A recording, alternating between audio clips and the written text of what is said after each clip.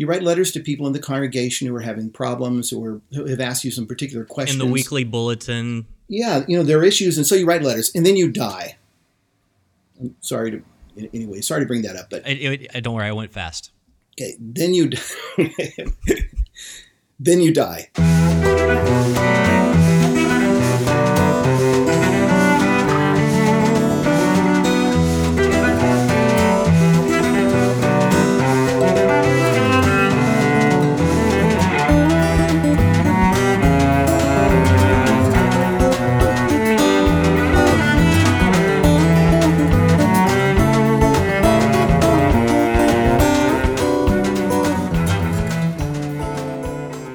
Well, hello and welcome to another spine-tingling episode of On the Journey. I'm Matt Swaim, along with my colleague Ken Hensley, and he's a former Baptist pastor. I was an evangelical D-list indie rock type.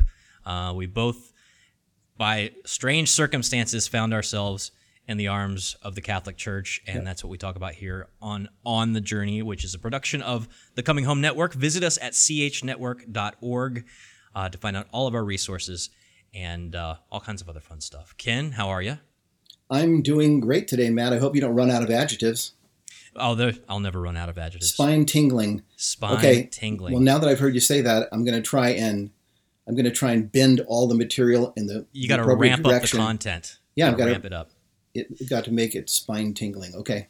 All right. Well, today we're talking about baptism, and we're going to do a few episodes on baptism. And I think it's important for us to note right at the outset of this that this is a really important issue that's going to illustrate some things we've talked about earlier. And it's also important to illustrate that you were a Baptist, I was a Nazarene and a Free Methodist. And not only did our views on baptism differ from the Catholic Church, we differed, you and I, from each other in those traditions. That's so right. This is a great one to start in terms of picking a specific doctrine. I'm picking this as an illustration of something. So what we're going to dig into is actually a step or two before baptism, if that's all right. Okay. In our series on Sola Scriptura, our spine-tingling series on Sola Scriptura, we spent some time talking about the idea of Scripture and tradition in the Catholic worldview, right? And how the two function together. Well, my experience is that listening to Protestants, listening to what Protestants think that Catholics think about this issue of tradition and Scripture, I find there to be a great deal of misrepresentation and just simple misunderstanding of what is meant, what Catholics mean. And so I wanted to zero in on this. As we move from our series on Sola Scriptura, Matt, I want to spend some time really just attempting to illuminate, attempting to make clear, I hope crystal clear, exactly what Catholics mean when we speak of tradition. What do we mean by apostolic tradition? And what do we Catholics mean when we say that apostolic tradition can function or functions as an interpretive key to the meaning of sacred Scripture? That apostolic tradition functions as a lens through which the teaching of Scripture comes into focus. What in the world do we mean when we talk that way? The fancy folks call that a hermeneutic. Yeah, and that's where I want to begin. Remember, just a few background things very quickly. Remember that in the New Testament, the Greek word paradosis, which is translated as tradition, sometimes as teaching, depending on your bias, but it's mainly translated as tradition. This Greek word simply means that which is passed on. So that's what the word paradosis, tradition, means, that which is passed on. It refers to the apostolic teaching, whether delivered by word of mouth or by letter. And I think here of Paul's classic admonition to the believers in Thessalonica when he said in 2 Thessalonians 2:15, something like, "Stand firm, hold fast to the traditions you have received, whether by word of mouth or in writing." And I also think here of Paul's admonition to Timothy in 2 Timothy, where Paul's preparing to leave this earth, and he says, "Timothy, follow the pattern of sound words." That is, what you've heard me teach in the presence of many witnesses, this body of doctrine, this paradosis, this tradition that I've given you, he said, follow it, guard it by the Holy Spirit, and be prepared to hand it on to faithful men who will be able to teach others. So, in short, tradition is that body of doctrine. That's all it is.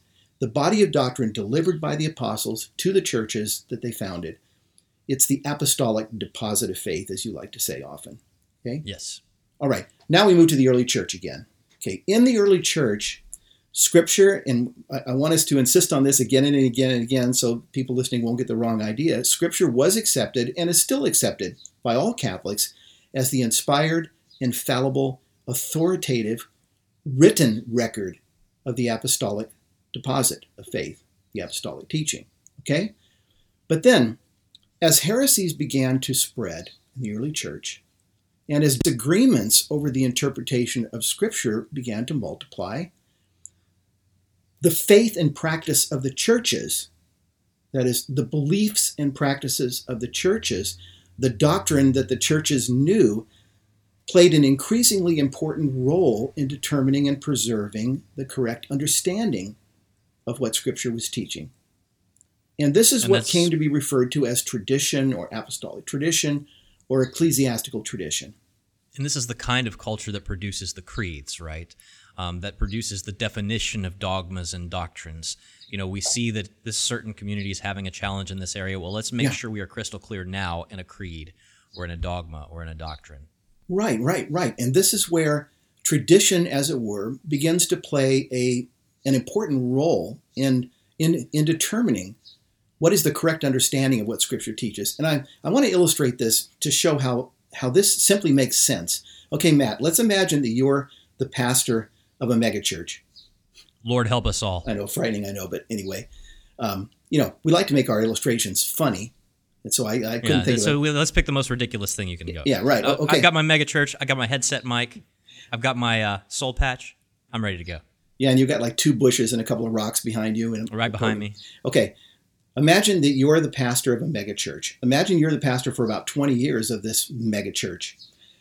During that time, you preach every single Sunday. You teach Sunday nights, Wednesday nights. You teach entire series on all kinds of theological subjects. But you also write letters.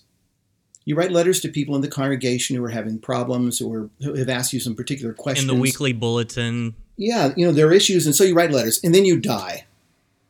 I'm sorry to bring that up, but don't worry, I went fast. Okay, then you die.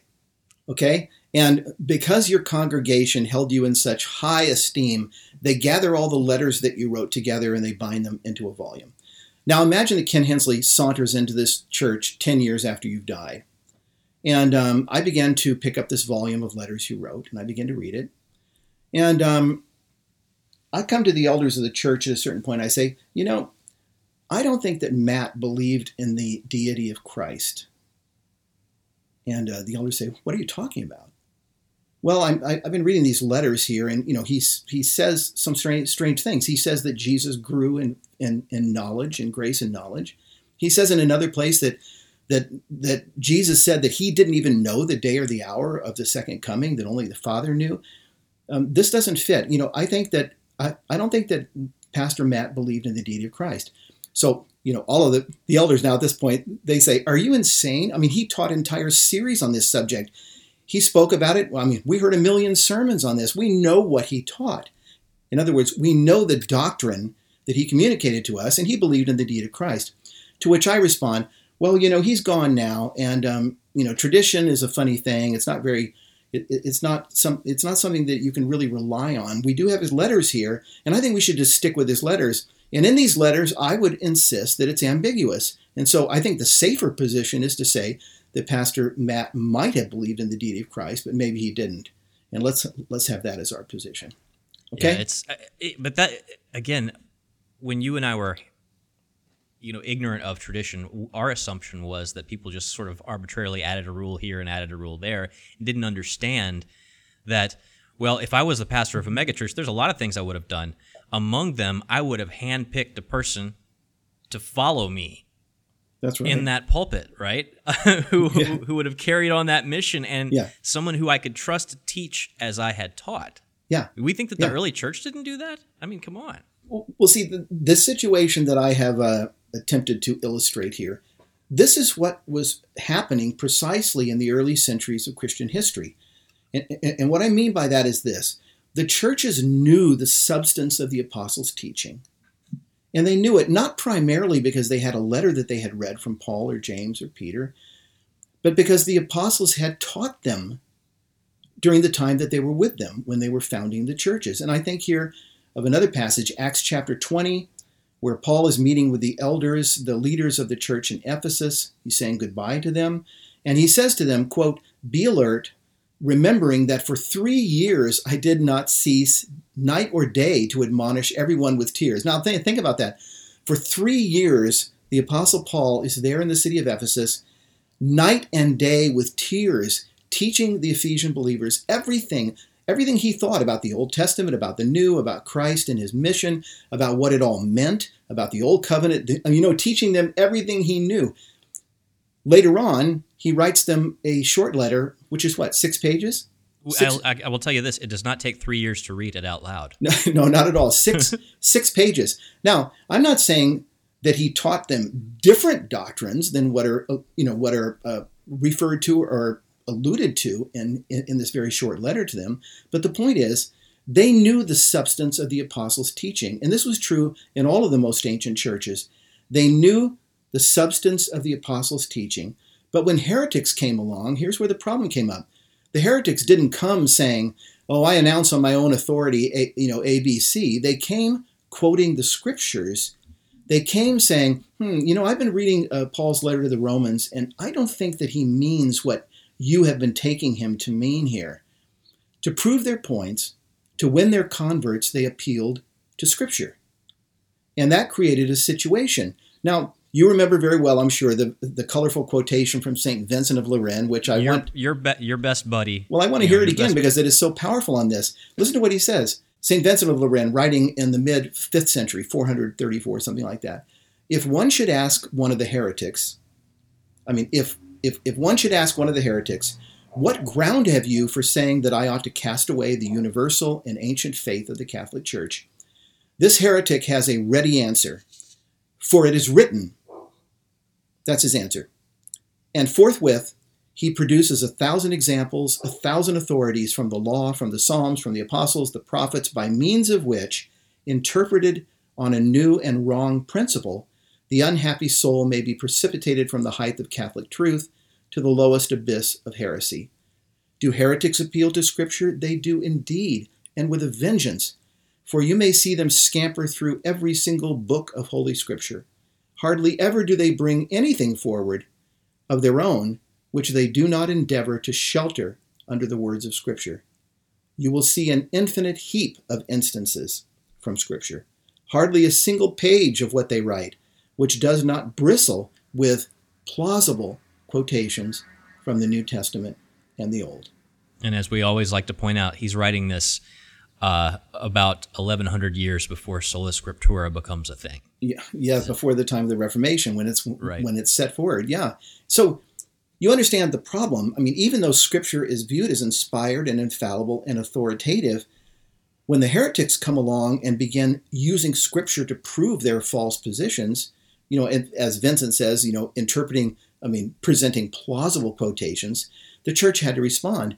And the way that the fathers would respond to this is that they would say, in essence, no, Mr. Heretic or Mrs. Heretic, the correct understanding, that's the key, the correct understanding of what the apostles taught and what they wrote in their letters has been preserved in the churches they founded, guarded by the Holy Spirit, and handed down through their successors. That's where ecclesiastical tradition came into play. And this is why statements can be found scattered throughout the writings of the early church that sound like this statement from Origen, written around 225 AD. This is Origen, quote, "The teaching of the church has indeed been handed down through an order of succession from the apostles and remains in the churches even to the present time. That alone is to be believed as the truth, which is in no way at variance with ecclesiastical and apostolic tradition." Or this statement from Irenaeus that we've read a couple times, but it's so powerful, and it had such a powerful effect on me. I remember years ago when I was thinking this stuff through for the first time. Here's what Irenaeus said: "It is not necessary to seek among others the truth, which is easily obtained from the church. For the apostles, like a rich man in a bank, deposited with her, that is the church, most copiously everything which pertains to the truth. And everyone whoever who wishes to draw from her the drink of life. What then? If there should be a dispute over some kind of question, ought we not have recourse to the most ancient churches in which the apostles were familiar, and draw from them what is clear and certain in regard to that question? And to just tap in on that, I expected to find people writing things like this after Constantine. I did not expect them to find people writing and talking like this basically a generation and a half after the apostles themselves. Yeah, because the whole idea that you and I accepted was that the church was essentially a Protestant church, and then with Constantine in the 4th century, it began to be deformed and warped into this hideous monstrosity called Catholicism, right? I actually have a history text that's called The History of the World Christian Movement, right? Because they won't even use the word church history in the title because it's this Christian movement until Constantine gets a hold of it. But Irenaeus is clear. Yeah, and you hear these things. You hear these things early on. In fact, in his classic book, Early Christian Doctrines, the great early church historian J.N.D. Kelly put it like this. It's very clear. Scripture and the church's unwritten tradition were identical in content, both being vehicles of the revelation. If tradition is a more trustworthy guide, this is not because it comprises truths other than those revealed in Scripture, but because the true tenor of the apostolic message is there unambiguously set out. So, he says there so well, he answers there so well the questions that come, because Protestants will often say, well, what are you saying? There's different doctrines being passed down in tradition than are spoken of in the Scriptures, something like that. He goes, no. That was my assumption, right? That there's the Scriptures and there's the tradition, and one's got the truth and the other's just kind of coming up with their own thing of arbitrary new rules. Yeah, and that wasn't the situation at all. What you've got is you've got the Gnostics, for one thing, saying, oh, no. The truth is a secret tradition that was passed down only to a few that are illuminated and in the know. And then you have the other bulk of heretics appealing to Scripture, their writings bristling with plausible quotations from the Old and New Testament, and yet interpreting them in a wrong way. And it was in the face of this that the church came, and you find the early fathers. These are the bishops, the martyrs, the apologists, the saints, all saying, no. And again, quoting here J.N.D. Kelly, if tradition in the early church is conceived as being a more trustworthy guide than Bible alone, this is not because it comprises truths other than those revealed in Scripture, but because the true tenor, the correct understanding of the apostles' message is there unambiguously set out. It's the crazy idea that not only did the church preserve the Scriptures, they also preserved a way to understand the Scriptures correctly. That's all we're saying. So, that's correct. With that in mind, let's pick a doctrine and test it. Yeah, now we come to the illustration. Because really, Matt, for me, coming to understand this idea that we've been laying out here, this idea that tradition provides a lens through which the teaching of Scripture can be brought into focus, this idea, coming to understand it, was critical in my own conversion. And I would have to say the best illustration of exactly how this idea and coming to understand it led me in the direction of the church has to do with the Catholic doctrine of baptismal regeneration. This is the illustration that captured me. And so this is where we want to go with the time we have remaining. And I need to begin with a little story. When Tina and I were in seminary, or when I was in seminary, Tina and I, for a time, actually attended an Orthodox Presbyterian church. Okay, we were Baptists. So therefore, you were down with OPC? Yeah. All right. Well, therefore, we believe that baptism, that you only baptize those who come to personal faith in Christ, no infant baptism, and that baptism is purely symbolic, all right? It doesn't do anything. In fact, that never entered my mind. But we were attending an Orthodox Presbyterian church for a time because the pastor of this church was kind of a famous apologist. I'd read his works, and I was very, very much respected him. So I just wanted to go there, even though we weren't Presbyterian, all right? Well, he decided that he wanted to make me into a Presbyterian, and he wanted me to graduate from seminary and join him in the ministry. And so we began to meet for lunch and discuss this issue. The main issue was infant baptism, because I was a Calvinist, he was Calvinist, but Baptists don't practice infant baptism, Presbyterians do. as your church tradition did. So, and some of them did, and some of them didn't. And some of the congregations I was in, you could either have your child baptized or dedicated, but neither thing meant what the Catholics believe. Yeah, you could choose by one, regeneration, okay. right? Yeah, you could choose one or the other. But choose your own baptism. Yeah, you know? Yeah. I'll have sprinkles on mine. Well, yeah, anyway, basically. What happened at that time, Matt, then was that I went back and I reread what I thought were the best arguments for the Baptist position on baptism, and I read for the first time even, the best arguments for infant baptism, the Presbyterian position. And here's what happened. I came away from those studies, and this is years and years and years before I ever conceived of departing from Sola Scriptura. I came away from the study thinking that I wasn't sure. You know, let me put it this way. I could see how the New Testament, there were passages that were presented to me that seemed to support the Presbyterian practice of infant baptism. I could see how these passages might support infant baptism, but it wasn't entirely clear to me that they did. You know, I was kind of left with thinking, man, you know, these arguments are plausible for infant baptism, but then again, they're not that clear. That they don't prove anything. It wasn't clear to me that they did. What was clear to me was that those who come to personal faith in Christ are to be baptized. That's clear to everyone. And it was clear to me that baptism at least symbolized our washing, the washing away of our sins and whatnot. And so I remained a Baptist, Matt. And in the end, I can see that it was like I felt that I would rather accept less of what the apostles were teaching than to make a mistake and find myself accepting more than what they were teaching. But isn't this the trajectory of so much of Christianity? All that matters is the answer to the question, what must I do to be saved? And everything else is a distraction.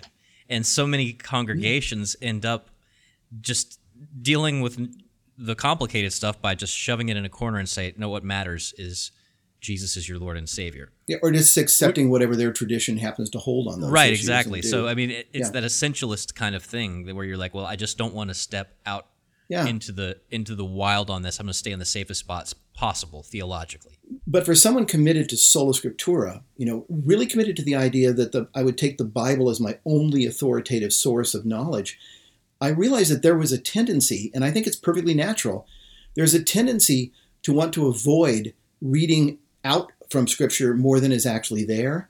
And so, in a sense, there's kind of the tendency to minimize or to want to minimize. And again, what I mean by that is that there were passages that might be supporting the practice of infant baptism, but since they only might be, I just thought a safer position was to take what I knew the New Testament was teaching. And so I remained a Baptist. Now, as for baptismal regeneration, I never gave a single thought to the idea that this could possibly be the teaching of the New Testament. Nor did I. Not a thought. Not even close. Okay, now run the tape forward about a decade. I find out that my old friend Scott Hahn has become a Catholic, and I begin to freak out. I become curious about the Catholic faith. I begin to pour myself into trying to understand the case for Catholicism. I'm reading John Henry Newman, now St. John Henry Newman. That's your first mistake. I'm reading his classic book, The Essay on the Development of Christian Doctrine, and I read where he says, history is not a creed or a catechism.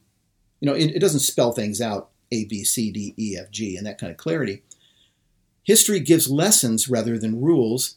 Still, no one can mistake its general teaching in this matter, whether he accept it or stumble at it. Bold outlines and broad masses of color rise out of the records of the past. They may be dim, they may be incomplete, but they are definite. And this one thing at least is certain. The Christianity of history is not Protestantism. If ever there were a safe truth, it is this. Newman went on to say that it was easy to show that the early church was not Protestant, okay? And I'm a Baptist pastor. I'm a Protestant at the time. So I take this as the gauntlet thrown down at my feet, you know, and I begin to read the early church fathers straight through, and as much as we understand, in chronological order. And Matt, one of the things that struck me right away, almost immediately, was the way that these early church fathers spoke about baptism. And again, these are people who are not very far removed from the apostles themselves and who would have been taught how to do these things by the apostles and the churches they founded. Yeah, and that's why I was so struck by by the sort of language they use to describe baptism. You're right. They're very, very early. For instance, I'll give some illustrations here or examples. I'm reading along in the letter of Barnabas, one of the earliest post-apostolic writings that we possess. The subject of baptism comes up, and I find the author of this letter describing baptism as, quote, the washing which confers the remission of sins, unquote.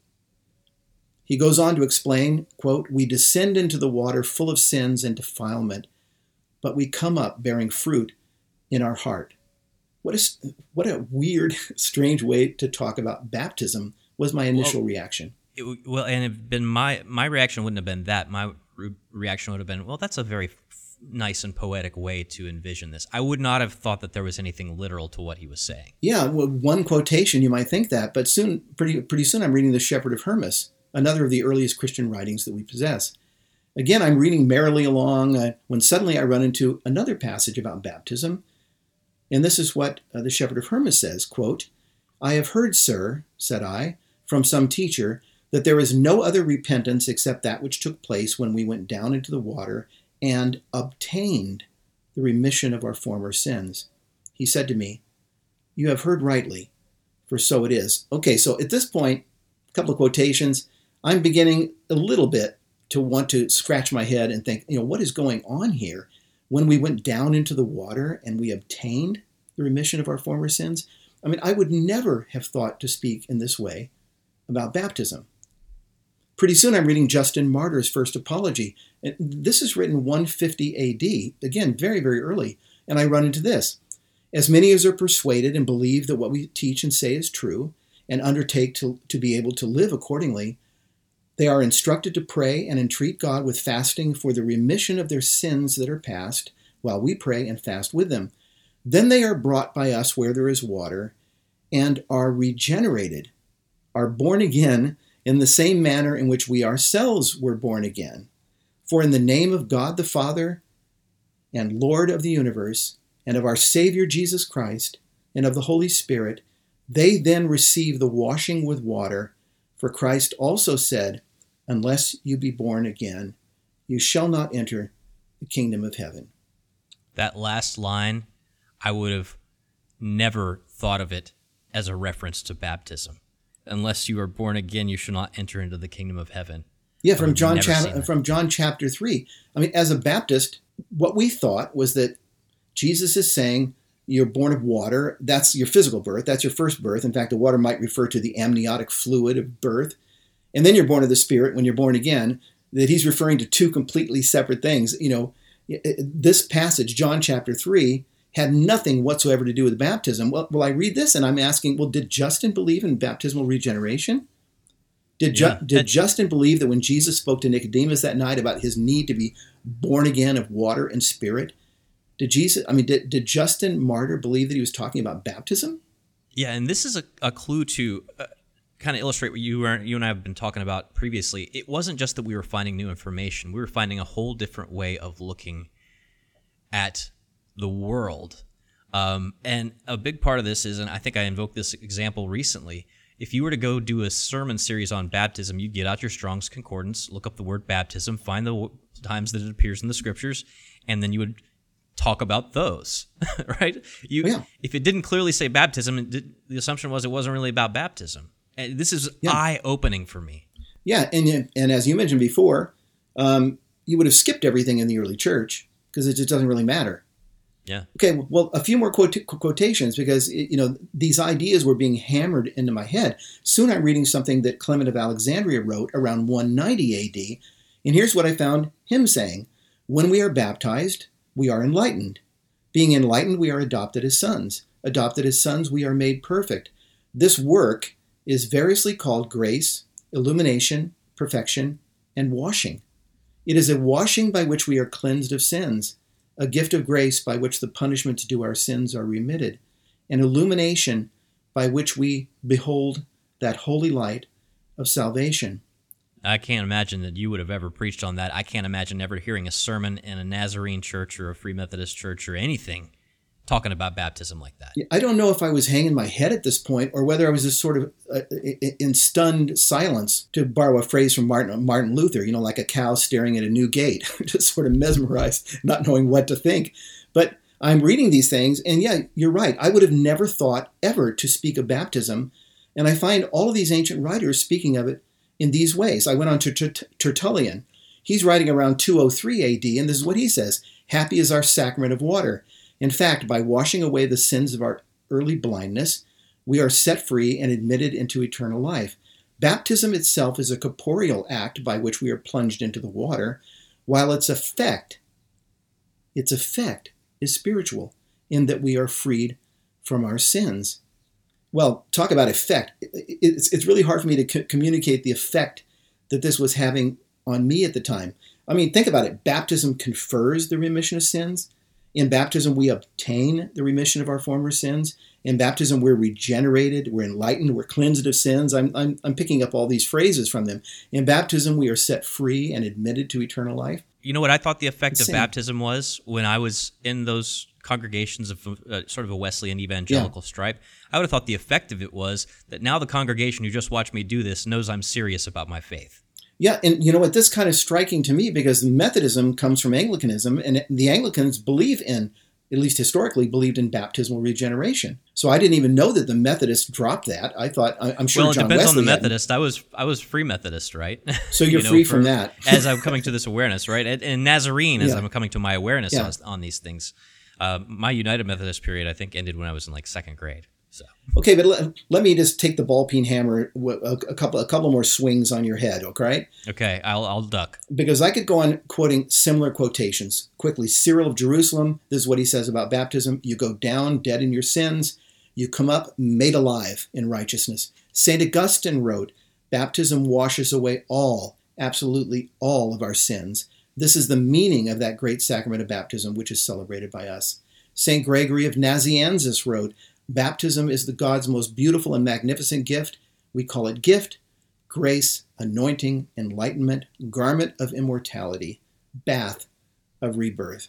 And we're going to get onto the scripture next time around, but Paul calls it the bath of rebirth when he's talking to Timothy. Yes, I know. Things you never see until you start looking at how this is actually lived by the first Christians. Here is the most disconcerting thing of all, Matt. It's not that I found some of the ancient Christian writers, the most ancient Christian writers we have, speaking in these sorts of ways, and then I found others among them speaking like good Baptists and making it very clear that baptism was purely symbolic. Rather, whenever baptism is mentioned, it seemed to me, this is the kind of language that you find. This is the way all the earliest Christian writers speak when they speak about baptism. And it was beginning to dawn on me, apparently this is what they believed. Apparently, this is what the earliest Christians living in these earliest centuries actually believed about baptism. They believed it long enough for it to make it to the Council of Nicaea, where it made it into the creed, where we say, "I confess one baptism for the forgiveness of sins." And that's 325 AD. That's 325 AD, and it's after most of these guys you just read. Okay, well, I'm almost in a panic at this point, okay, because I'm thinking, Scott Hahn became a Catholic. He's a smart guy. What am I going to do with that? Now I'm reading the early fathers. John Henry Newman's blowing me away. But now I'm reading the early fathers, and this illustration from baptism is this jumping out at me. And so almost in a panic, I grabbed again some of the works of great historians of the early church. I mentioned J.N.D. Kelly earlier. Well, J.N.D. Kelly worldwide is considered to be one of the greatest historians of early church doctrine. And in his book, Early Christian Doctrines, I grabbed it, I turned to his section on baptism, and this is what I read. "From the beginning, baptism was the universally accepted rite of admission into the church." Okay, I'm fine with that. But not this. As regards its significance, it was always held to convey the remission of sins. It is that washing with the living water which alone can cleanse penitents, and which, being a baptism with the Holy Spirit, is to be contrasted with Jewish washings. It is a spiritual rite replacing circumcision, the unique doorway to the remission of sins. I turned around, I grabbed another volume, this one titled The Emergence of the Catholic Tradition, written by another of the most important modern historians of Christian doctrine, but a gentleman with the unfortunate name of Yaroslav Pelikan. And I've always got this in my head. I wonder what junior high was like for him, Yaroslav Pelikan. Go sit back in the back of the room next to Bob Siegel. Yeah, you're a slob, Pelikan. Get out of here, But anyway, this was a Lutheran historian, a professor at Yale for many, many years. So I grabbed his book, The Emergence of the Catholic Tradition. And what he does is this. He takes Tertullian's treatise on the doctrine of baptism, which, by the way, was the first ever written on this subject in the church, and therefore illustrates well what the early church believed about baptism. Anyway, Yaroslav Pelikan takes Tertullian's treatise, and he uses this to summarize what he calls the 4 basic gifts that are given in baptism. This is what the early church believed. Quote, the remission of sins given in baptism, deliverance from death, regeneration, and the bestowal of the Holy Spirit. He just summarizes it like that. He says, this is what the early church believed about baptism. And Ken, when I discovered this, and then I went back and read the Bible, I saw baptism being talked about this in the scriptures everywhere. Yeah, I know. Well, you know what? And this is our cliffhanger in a way, because that's what we're going to do next week. But the thing is, for me, Matt, at this point, it was becoming more and more apparent to me that if anyone existed in the early church, the early centuries of Christianity, anyone who held the view that I held of baptism, the view that virtually every Christian I knew held of baptism, the view that evangelical Protestants in America universally hold about baptism, if anyone existed like that, holding that view, there's no record of it. I mean, there's no record of any Christian movement or denomination or anything like that holding this view of baptism all the way up until the time of the Reformation. And John Henry Newman said in that quote you mentioned earlier, if there's a safe truth, that is one, right? There's nothing back there that looks like what you and I were doing. Yeah, and he says it's not. I love what he says, that the early church is not like it's not like it's a what does he call it? A rule, or in other words, it's not like it's laid out in A, B, C, D, E, F, G form. But he says still its teaching is unmistakable because broad masses of color arise out of the past, and you can see what they believed, right?